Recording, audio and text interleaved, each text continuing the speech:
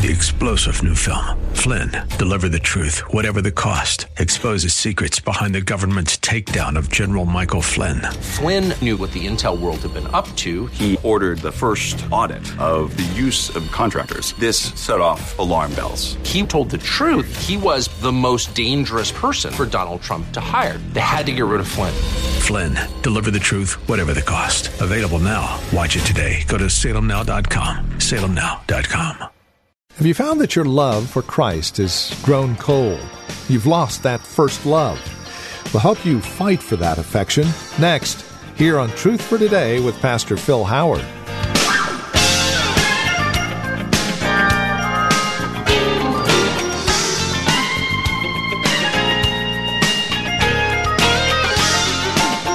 No matter how stout-hearty your heart might be, we always find ourselves waxing and waning when it comes to love and joy. It's not something that's a constant. It is, in fact, something that we have to fight for. And that's exactly what we're called to do here in Revelation chapter 3, verses 14 through 22. Welcome. This is Truth for Today with Pastor Phil Howard. His series is called Finding Pleasure in God, and today our message is entitled Fighting for the Affections, specifically that of love. Again, Revelation 3 is where we catch up with Pastor Phil on today's broadcast of Truth for Today. There's a marvelous little book that you may want to read sometime. When I Do Not Feel Like Desiring God. And it's interesting because John Piper wrote it, and he started out a whole ministry called Desiring God. But he, in all honesty, wrote another book. What do you do when you don't have any push for God? When you are literally dry in your spirit, and to have any emotion, you're doing good just to show up because you feel joyless. You feel like faith is at a weak point.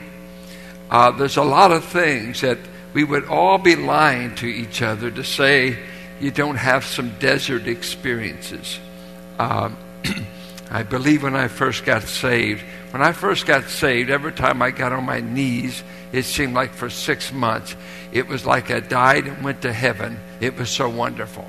Prayer was easy. Joy would flood me. The joy of sins forgiven, and being right with God. And then as my journey continued, I'd have those spells where tears were gone, emotions were gone, and you just were walking by faith. And everything that I read was not always true of me.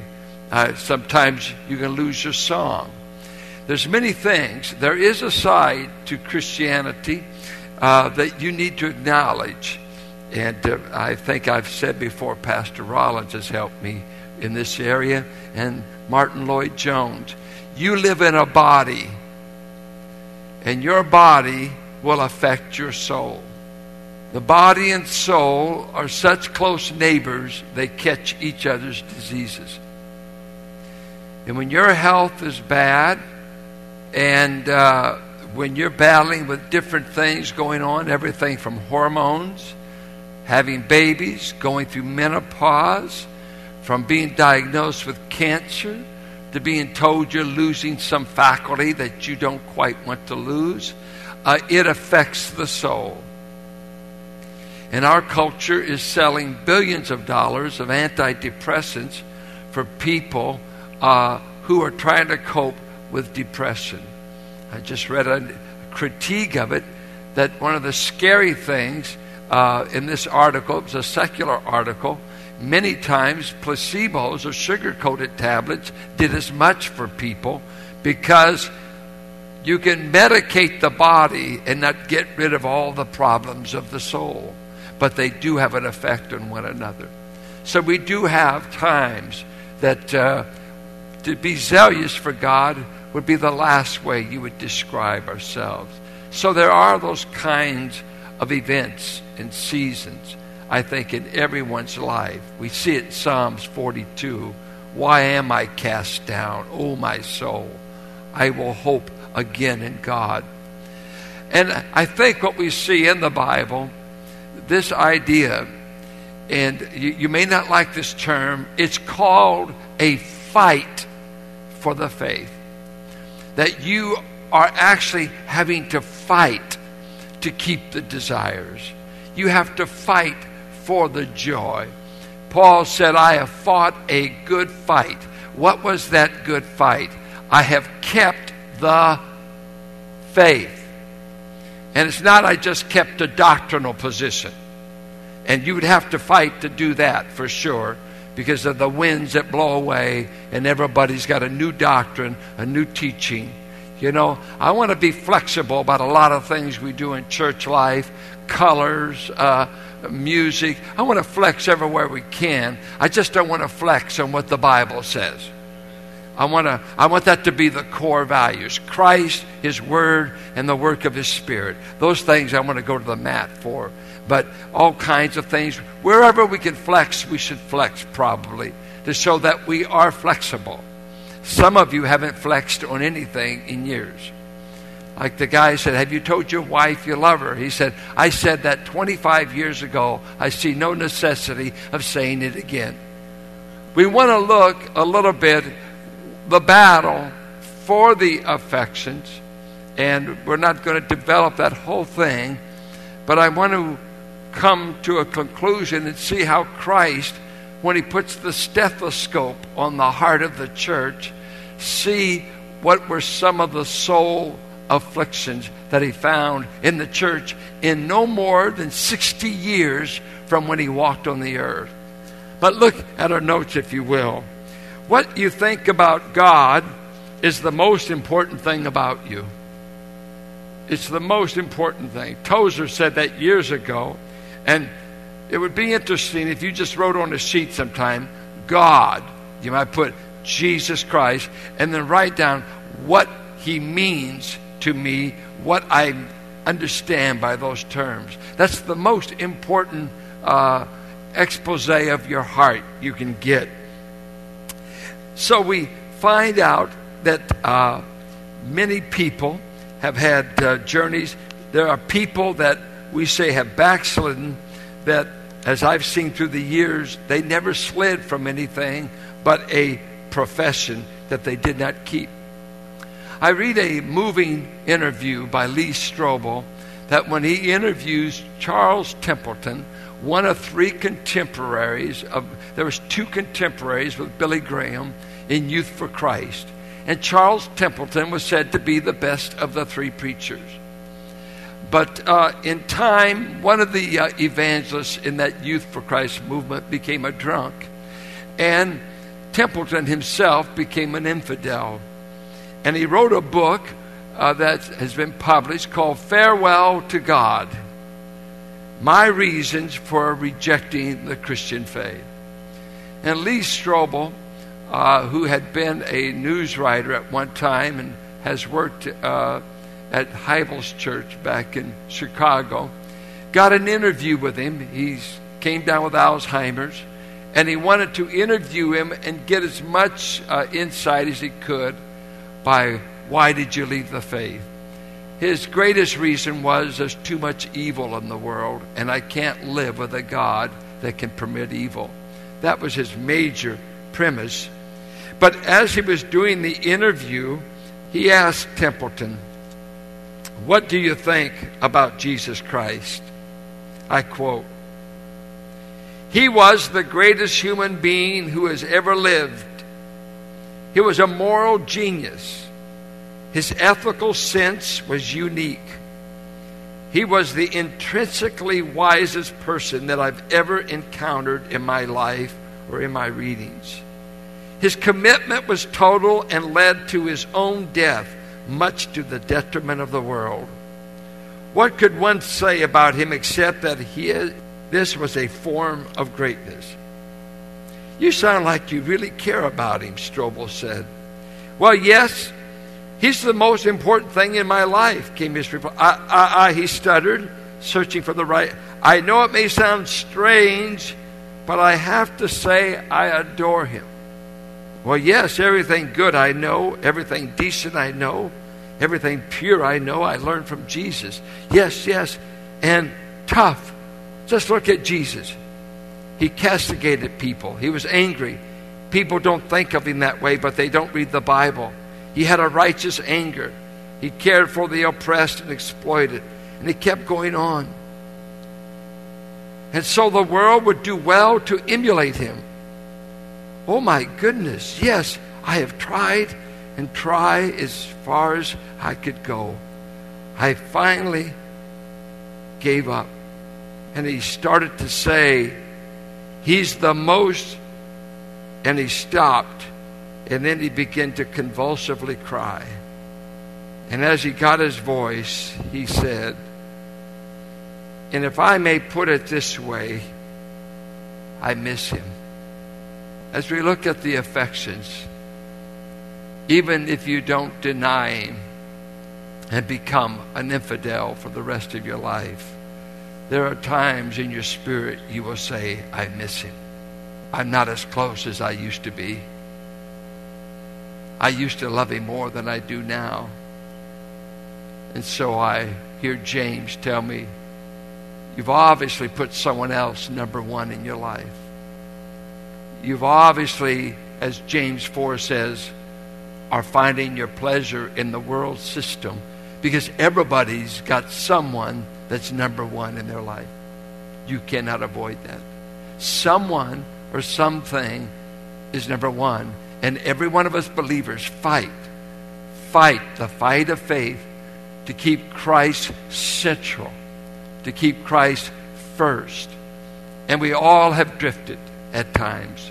We've all had our failures, our backslidings, our coolness of heart. And so I list for you in your bulletin, I give you a little note here of, do you remember when you had these affections? And then we'll go to Revelation 3. Do you remember when Christ was all you thought you needed to be contented? For godliness is to be contented with God and to really say, I need nothing but God. How long has it been since you said that? Or does money drive you? Or does your company own you? When was Christ really the driving passion of your life? He does do that in your heart. When could you say, he's my superlative joy? I find no joy in anything like I find in him.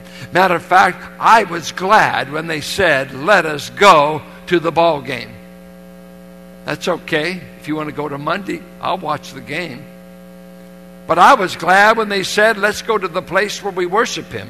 Do you have that kind of joy burst out? Do your kids know that you're excited that you get to go and meet with God's people?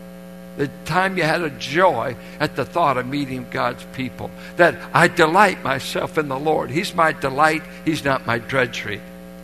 Do you remember, and maybe it still is, and I hope it is, when he was your first love, that you stood for no rivals. Christ above everything. In your job, in your home, in your ethics, in your checkbook, whatever.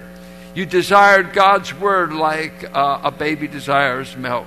As Carol and I interviewed one of our precious sisters for membership yesterday, she says this, and you don't know who it is, but she's a woman in her 50s, been saved a while, and I say that to set you up for this. She said, I can't get enough of his word. I can't get enough. I'm taking a Bible Institute class here. I'm involved in Bible study fellowship over here. I'm doing this over here. I just can't get enough.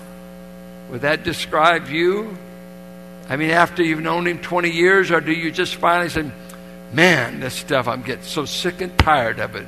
More Bible, more church, more Jesus. I just kind of wore out with it all. There was a time, maybe you were like a baby at the breast, saying my whole life's sustenance depends on getting this milk. I can't get enough. You were fervent and zealous for God. You feared God with awe and wonder. Your hope and trust was in him about everything. You believed he can give you the right woman or the right man to marry. You believed he could give you the right job. You believed he could help you overcome anything because you had Jesus, and that's all you really needed. Now, were you fat, dumb, and happy, or were you really pursuing God like God wanted? Is that a normal thing? No, that happens. Pastor Ted was telling me about his own testimony. You've heard many times, but it's a dynamic testimony of a religious boy from his youth, lived through a heartbreak in their home, went into drugs, went into alcohol, tried so many different programs to break it. And in a prayer meeting with a little bunch of believers in Washington, the chains fell off. He was changed. And he was telling me one day, and we tried to be gracious, and he just said, well, maybe I'm not the norm, but God set me free. And I was reading some literature, and I called him, you are the norm. He sets everybody free that he saves, for he's a great deliverer. You're not the unique. Every one of us have to say, my chains fell off. I walked out of my dungeon. The light came into my heart. I've been set free because Jesus is a Savior, deliverer. That's all we're saying. We're not trying to say our testimony is greater, but we're not going to demean his saving word. Jesus saves. That's all we're saying. You were filled with love. You were filled with joy. On and on. These affections, none of them make sense to a natural man. He doesn't have them. He has no thirst for the word. He can't understand it. He does not love Jesus Christ. John said he has no love for God. And I think of when Jesus decided after 60 years, approximately after Pentecost, he decided he would pay the churches of Asia Minor a visit, and he puts his stethoscope on 7 churches to see how they're doing 60 years after the Holy Spirit flooded the upper room. Surely the church is burning. Surely the church is on fire. Surely in 60 years you can hold out. Because they've got the Holy Spirit, you know.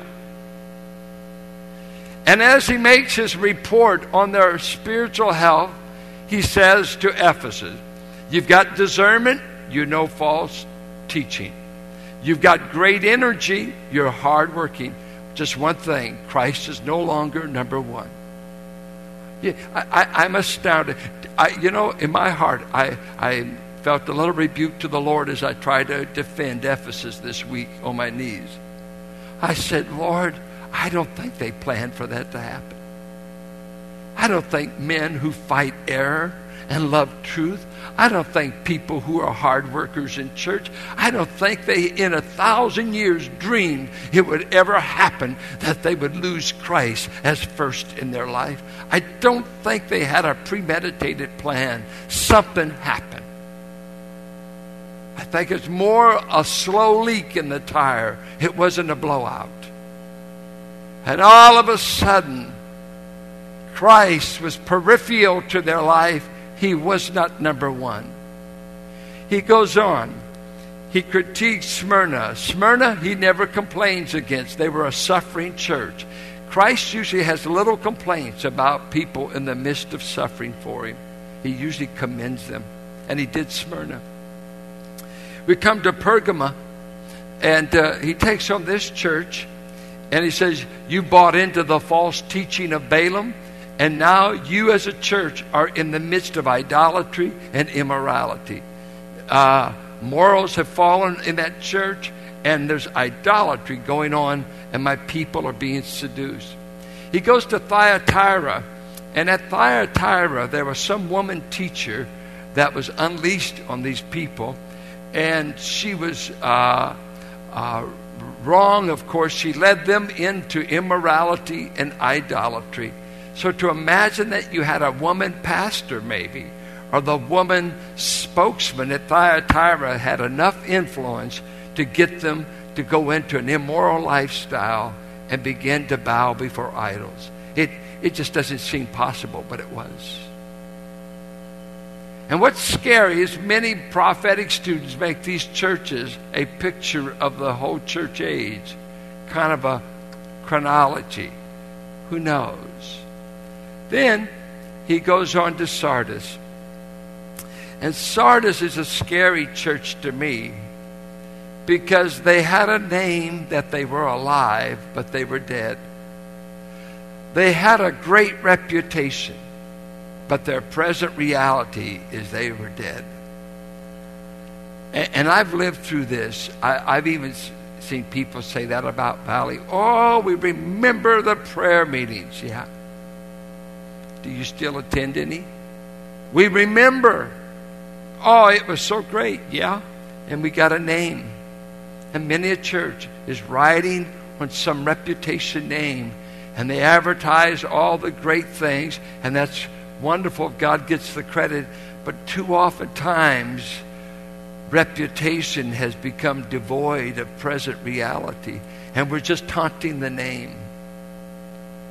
You know, I love the seminary I went to because I loved Louis Chafer. I loved his teaching. I loved the men that he shaped that helped shape me in San Francisco.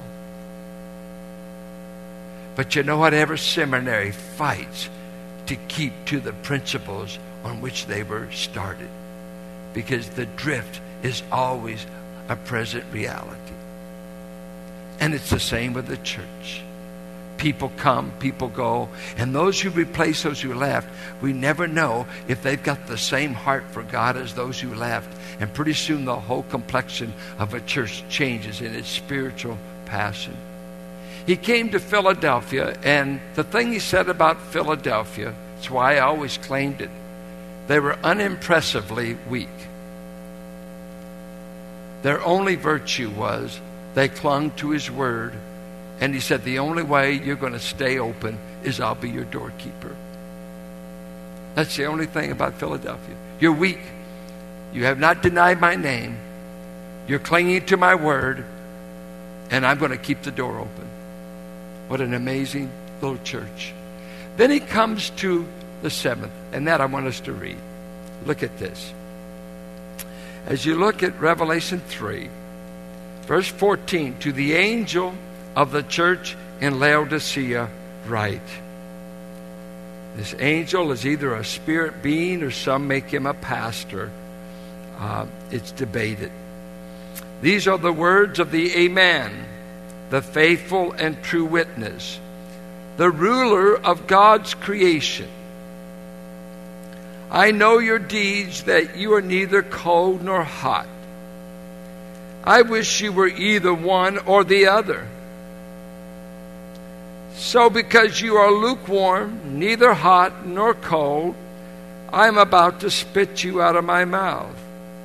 You say, I am rich. I have acquired wealth and do not need a thing. But you do not realize that you are wretched, pitiful,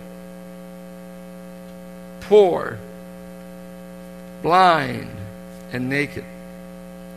I counsel you to buy from me gold refined in the fire, so you can become rich, and white clothes to wear, so you can cover your shameful nakedness, and salve to put on your eyes so you can see. Those whom I love, I rebuke and discipline. So be earnest and repent. Here I am. I stand at the door and knock. If anyone hears my voice and opens the door, I will come in and eat with him and he with me. To him who overcomes, I will give the right to sit with me on my throne, just as I overcame and sat down with my Father on his throne. I understand this to be the millennial Davidic throne. He who has an ear, let him hear what the Spirit says to the churches. And with that, we come to the end of our time together here on Truth for Today, the ministry of Valley Bible Church here in Hercules with our teacher and pastor, Pastor Phil Howard. As we close out our program today, we would invite you to contact us. Let us know how the broadcast has encouraged you, has ministered to your walk and relationship with Christ. Now, there are a couple of ways that you can contact us. By phone, obviously the easiest, 855-833-9864. Again, simply call 855-833-9864. You can also write to us at 1511 M. Sycamore Avenue, Suite 278, Hercules, California. 94547 is the zip code. Now, the easiest way to get in touch with us would be through our website, truthfortodayradio.org. Now, as you stop by, you'll be able to drop us an email, but then take advantage of the many resource materials we have available, again, there at truthfortodayradio.org. You'll also be able to find out more about Valley Bible Church here in Hercules, who we are, what we believe, worship times, directions, and the like. Again, truthfortodayradio.org, or again, simply call 855-833-9864. Would you also bear in mind this radio broadcast is available through listener support. As you link arms with us financially, we are able to continue the ministry here on this radio station. So please consider that as you contact us. And then come back and join us next time for another broadcast of Truth for Today with Pastor Phil Howard.